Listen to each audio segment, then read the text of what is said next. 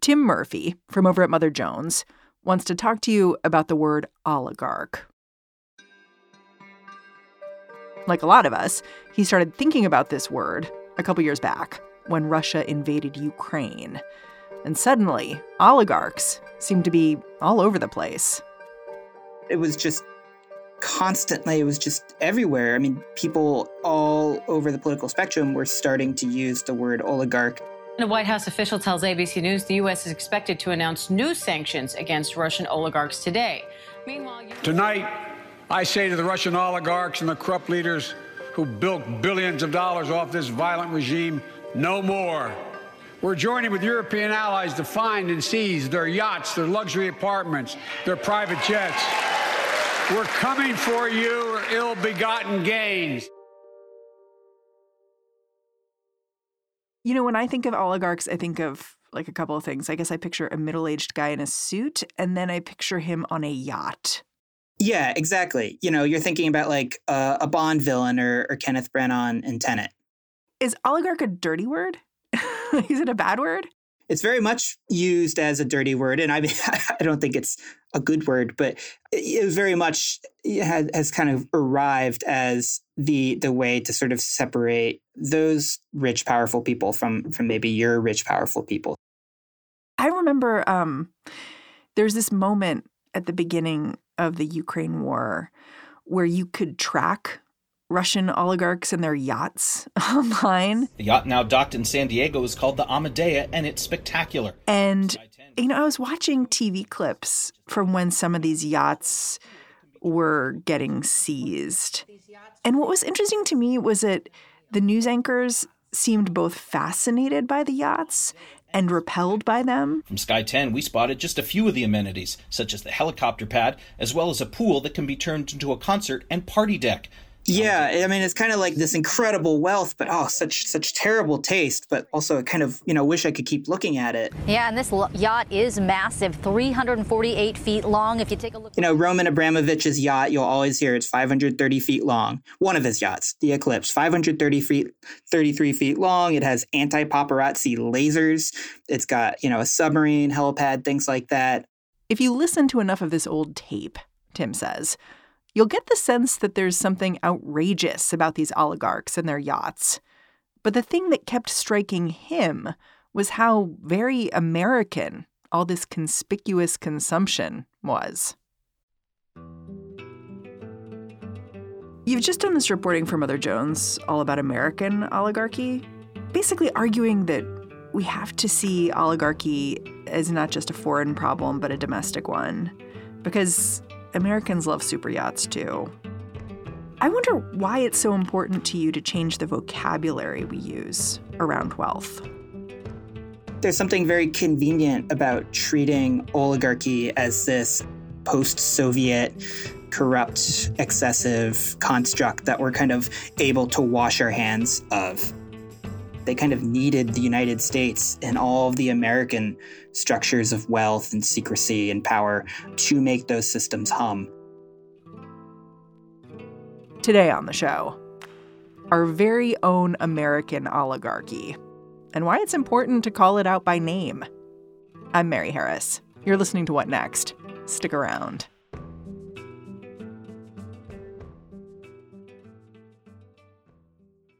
This episode is brought to you by Discover. When it comes to your finances, Discover wants you to know they are the credit card that is always there for you. With 24/7 U.S.-based live customer service, everyone has the option to talk to a real person anytime, day or night. Yep, that means no more waiting for, quote, normal business hours just to get a hold of someone. We are talking real service from real people whenever you need it. Get the customer service you deserve with Discover. Limitations apply. See terms at discover.com/creditcard. Without the ones like you, who work tirelessly to keep things running, everything would suddenly stop. Hospitals, factories, schools, and power plants, they all depend on you. No matter the weather, emergency, or time of day, you're the ones who get it done. At Grainger, we're here for you with professional-grade industrial supplies. Count on real-time product availability and fast delivery. Call, click Grainger.com, or just stop by. Grainger, for the ones who get it done. I wonder if we can start out by talking about where the word oligarch comes from and how it became so divorced in the American mind from domestic wealth. So just start me off. Like, what's the origin of the word? It's Greek. It just goes back to ancient Greece, and it's a system in which a few extremely wealthy people are, dominating the politics. Has the word oligarch ever referred to wealthy Americans? Yeah, and that was something I was sort of surprised to learn as I just started going back into the archives, is that before the Civil War, oligarch was kind of one of the words that was used by Northern abolitionists and just opponents of the slave power to sort of describe what had happened under slavery. The idea that the U.S. as a country had just been taken over by the planter class in this oligarchic structure. It was a very visceral thing. And nobody had any bones about throwing that word around. When did the word oligarch become something foreign outside of the U.S.? As that kind of Reconstruction era faded, you start to see a lot of chatter about the systems in other countries. And it's, in places like parts of Latin America, you see a lot of discussion of oligarchs. And there's this kind of like othering effect of, oh, well, this is how they do it in these other sort of less sophisticated governments. It's these rich families controlling, the armies and governments and things like that. So for about a century, it sort of stops being this kind of dominant expression that it was before the Civil War and becomes much more like a kind of a mark of a backwards government. My understanding is that the first modern Russian oligarch was a guy named Boris Berezovsky. Who was he? Yeah, he was sort of the most vocal face of this class of oligarchs that arose following the Soviet Union. When I was 14, I planned my life for the next 30 years. In the next 30 years, step by step, I reached what I want when I was just 14. Yeah? And when I recognized that the Soviet Union was starting to collapse and so on, I think that everyone that time who really believed in himself at the end of 80s, at the beginning of 90s, was able to do exactly what I have done. He made his money in some kind of scammy, like car manufacturing space, among other things. He was sort of interesting, during the Yeltsin era because of his willingness to kind of boast about this oligarchy that they were forming in Russia. He and a number of others teamed up at Davos in the 1990s when it looked like Boris Yeltsin was on the ropes and that he was actually going to lose. And they teamed up to rescue Yeltsin in a way that was like contingent on auctioning off all of these state-owned assets to the highest bidder in rigged auctions. A handful of people could scoop up like all of the assets of the Soviet state on the cheap. So, oil, nickel, zinc, what have you. And after this election and after Yeltsin was saved in the press, this was the new class of oligarchs. That was the term that was applied to them. But after Yeltsin's replaced by Putin, things start to change and Putin really kind of gets a lot of traction by promising to crack down on the oligarchs. And he really does that. And Berezovsky eventually goes into exile and dies. Yeah, my understanding is that the dynamic kind of flips where the oligarchs are serving at the pleasure of Putin in some ways when he's in charge. Yeah, it was a much different relationship. And people like Berezovsky obviously suffered as a result. But people like Roman Abramovich, who were able to coexist with Putin, continued to thrive. Abramovich, he was an early business partner of Boris Berezovsky, stayed certainly on good terms with Putin. He served as governor of this really remote state in like eastern Siberia where he would like commute from Alaska and eventually became the face of this new Russian oligarchy that was like moving its money outside of the country to places like London, to places like Manhattan. Abramovich famously bought the soccer team Chelsea, based in London, and pumped tons of millions of dollars into that club. He has his yachts and he has his jets and he has his art museums and things like that. So he was very much a winner of that. Roman Abramovich has moved so much of his money to the U.S. that back in 2013, then New York City Mayor Mike Bloomberg hosted a dinner in his honor. And I mean, everybody was there. Leonardo DiCaprio was there. Gayle King was there. Jared Kushner was, of course, there. And, they all got together to celebrate Roman Abramovich and his incredible benevolent stewardship of the arts. And Bloomberg, said a few words and he thanked Abramovich and he said, I'm making you an honorary citizen of New York. And then he turned and said, like, we need a translator. Roman's going to have a heart attack thinking he has to pay taxes. Yikes. I thought that was really striking because the whole point of this system is that it's actually a way to avoid kind of ever really having to pay taxes. This dinner, Tim says, it's an example of how Russian and American oligarchs work together to protect each other's wealth. In fact, Michael Bloomberg thought attracting the rich was part of his job as mayor, that it was good for the city. He said so on his weekly radio show. If we could get every billionaire around the world to move here, it would be a godsend. Tim says this point of view typifies the way American power doesn't just host foreign cash, it courts it. Bloomberg was he wasn't just defensive. He was kind of defiantly like proud of this and the way that New York was sort of commanding this market.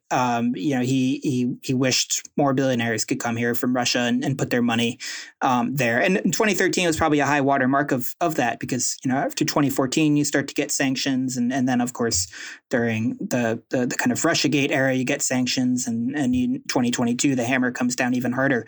But for a time, that was really that speech, I think, really typified the welcome mat that was laid out in the United States in a public, formal way, in addition to the kind of informal arrangements. I'm wondering if we can just lay out how the Russian oligarchy became so intertwined with the United States. You've basically argued that American systems are engineered to process wealth. And so once money began flowing outside of Russia itself, it made a kind of sense that it came here. Can you explain how the U.S. got like this? Yeah, to understand how the U.S. just became this incredible destination for the world's wealth, your money's safe here. The courts will be courts. So going back to, the turn of the last century, states, New Jersey kind of came up with the shell company, and then Delaware came up with like an even better version of the shell company in which you could just have total secrecy for your company. And a shell company just means you can technically have your headquarters somewhere like Delaware, but you're not really doing much there. So it's a place to park your money. Yeah, and it's very striking. I mean, this is like Delaware's economy. It's like toll booths and LLCs. And it's something where Delaware, by virtue of lowering the bar this far, has kind of made any other laws kind of irrelevant on that front. It doesn't matter if Massachusetts is like, you have to list all your directors or whatever. Delaware sets the bar for how companies will be run in that respect. And South Dakota has done the same thing with trusts, where you'll essentially have your money anonymously, tax-free in perpetuity. And that's an incredible tool for not just one generation of wealth, but just for a billionaire extending their fortune forever, which is why the very, very, very top of the 1% now has more wealth proportionately than they did during the Gilded Age. There are a lot of different ways that the international elite can grow their money once it's safely stashed in the U.S. But there is one sector in particular that Tim says has been a magnet for foreign riches: real estate. That's because, unlike other investments, real estate does not have the usual disclosure requirements. When I think about what I have to do to rent an apartment in New York City compared to I think what you could do if you were paying in cash through an offshore account and you wanted to buy something in Manhattan or Miami or something like that, then, I think there's a real difference there. Sea levels notwithstanding, I mean, these are extremely, protected assets. Your money's in a good place. Even if you put it, in a place like Dubai or something, those aren't democratic governances. It's still kind of at the whims of the government. But the U.S.'s stability and kind of legal system and everything like that is extremely appealing to overseas money because you know that your investment will be safe there unless Putin eventually invades Ukraine a second time and the government really does crack down on it and start to follow the money, and then it will take your penthouse. When we come back, a closer look at the American oligarchs who are benefiting from these same unregulated systems. This episode is brought to you by Progressive Insurance. Hey, listeners, whether you love true crime or comedies, celebrity interviews, news, or even motivational speakers, you call the shots on what's in your podcast queue, right? And guess what? Now you can call the shots on your auto insurance, too. Enter the Name Your Price tool from Progressive. The Name Your Price tool puts you in charge of your auto insurance by working just the way it sounds. You tell Progressive how much you want to pay for car insurance. Then they'll show you a variety of coverages that fit within your budget, giving you options. Now, that's something you'll want to press play on. It's easy to start a quote, and you'll be able to choose the best option for you fast. It's just one of the many ways you can save with Progressive Insurance. Quote today at Progressive.com to try the Name Your Price tool for yourself and join over 28 million drivers who trust Progressive. Progressive Casualty Insurance Company and Affiliates. Price and coverage match limited by state law. Okay, so we've laid out how interdependent Russian and American wealth are, but you also argue that the U.S. has its own oligarchic class. And I'm wondering if we can shift talking about that. I guess my first question is, do you think the American oligarchy that you've been looking into is new? Is there something new happening here? In one sense, it's very old because this is very much, to me, it feels like I'm not saying anything new here. It's like a new Gilded Age, but kind of dumber in a way. Why do you say that? Well, at least Andrew Carnegie was building libraries. And I think some of this new oligarchic class is kind of thinks that books are just a thing that should be mined for, future machine learning operations. Or burned. And, in one sense, we're in kind of this throwback. And there's kind of parallels in terms of the notoriety and the control that this, say, big tech oligarch class wields today to what the railroad barons or whoever did back then. But also, it's unlike anything we've seen in a very long time, for the simple fact that the actual kind of growth of the American billionaire class has just gotten astronomical. So we are talking about kind of a new phenomenon powered by, an ability to kind of circumvent taxes and grow your money forever, powered by like the collapse of any kind of anti-monopolistic regulation until quite recently, so that you're able to just grow these incredibly enormous, everything companies, to use the Amazon term. Yeah, if you had to list the American oligarchs who are like top of mind for you, would it be Jeff Bezos, Elon Musk, like mostly tech guys? Yeah, I mean, if you look at just like, say the Bloomberg Billionaire Index or whatever, and it's dominated by Americans, and then those Americans are tech billionaires. And you branch out as you go further into hedge funds and things like that. But yeah, I mean, Silicon Valley's sort of wealth and growth and wealth and the concentration and kind of individuals is like something I don't think we've ever seen before. Just, the wealth of Jeff Bezos and the scope of Amazon, the wealth of Elon Musk, and he controls more than half the satellites in the entire night sky, is just an incredible kind of monopolistic power. Just the wealth from seemingly nothing for seemingly nothing of Mark Zuckerberg. And these figures, are sort of not just content to have all this money or to pass it on through dynastic trusts or things like that. I mean, they're very much interested in using this money and leveraging it. You've called the system extractive here. Do you want to explain that a bit, like how you see it? Yeah, and I think that's something where there is this kind of parallel to the Russian system. I think there's this like sense, and not entirely wrong, that these Russian oligarchs have like all made their money in zinc. Everybody has made their money in some kind of natural resource extraction, oil or aluminum or things like that. and these American billionaires aren't, for the most part, running zinc mines, but like they've pioneered this extractive economy of a different sort that's mining like you. It's mining the public realm as a concept, whether that's like taking your data, whether that's, taking your tax money, whether that's taking something that used to be kind of like a public space and converting it into like this privatized space.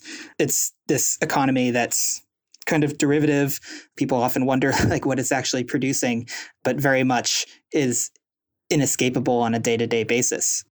If there is one aspect of this homegrown oligarchy that is uniquely American, Tim says it might be how the rich foist their own interests onto society at large, in part through philanthropy. Which is the means by which they can, again, often instead of paying taxes to the government for public services, they can just not do that. And they can just set up like, the Dr. Evil Foundation. Please don't call it that. Yeah, I mean, that might be a tell, but like they decide they want to reinvent education along their own ideological line, or they want to reinvent public health along their own like personal fancy, or they just want to like, reshape how, the hiring decision is done at their alma mater. They can act as these one man kind of political operations with the budget of a state.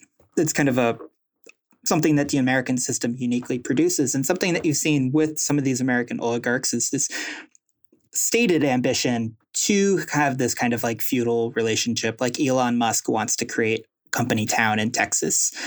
Like Mark Andreessen and a few other folks were teaming up to start a new city entirely in California. A lot of these people entertain these real world building dreams that they're not necessarily pursuing through presidential politics, although some of them obviously have, but they're pursuing just in the way that the U.S. system allows through philanthropy or through investments or things like that. I wonder a little bit whether you partially hope that by changing how Americans talk about oligarchy, like being more straight about it, you might also change what they want to do about oligarchy. Like right now, I feel like it is a pejorative. It's something that people of any political affiliation will throw around at the other guy. I wonder if part of what you're trying to do with your reporting is be like, no, we need to think about it differently because that'll help us decide what to do. But yeah, I mean, I think like being able to just say not just that this person's very rich, but like this person is like an entire center of gravity. Like this, this person has reshaped like everything in their orbit, like in their image, that this person has a different relationship to not just politics, but like the way that you kind of live on a day-to-day basis than like a regular rich person would. Elon Musk is a great example of that. I mean, if like you use the internet, you're sort of stuck living like with Elon Musk in a way. If you buy products in the world, like Jeff Bezos is somebody that cannot help but be like a force in your life. I mean, if you cross the street, like you have to navigate Amazon trucks and everything like that. I mean, there's this level of like ubiquity that like we should be talking about, that goes beyond the simple like data points about like the top 1% and everybody else, that there's like something specific about sort of this wealth and like where it's headed if we don't kind of try and rein it in. Being an oligarch isn't just about like having money. It's about what you're doing with that money and what you're wielding it for. I don't think we're trying to say that Taylor Swift shouldn't exist, but maybe like several generations down, it would be ideal if the Swift clan wasn't worth like $50 billion because they had their money in a dynastic trust. Tim Murphy, I'm super grateful for your time. Thanks for coming on the show. Thank you. Tim Murphy is a national correspondent at Mother Jones. And that's our show. If you're a fan of what we're doing here at What Next, the best way to support our work is to join Slate Plus. Go on over to slate.com/whatnextplus to find out how. What Next is produced by Paige Osborne, Elena Schwartz, Rob Gunther, Anna Phillips, and Madeline Ducharme. We are led by Alicia Montgomery, with a little boost from Susan Matthews. Ben Richmond is the Senior Director of Podcast Operations here at Slate. And I'm Mary Harris. Thanks for listening. I'll catch you back here next time.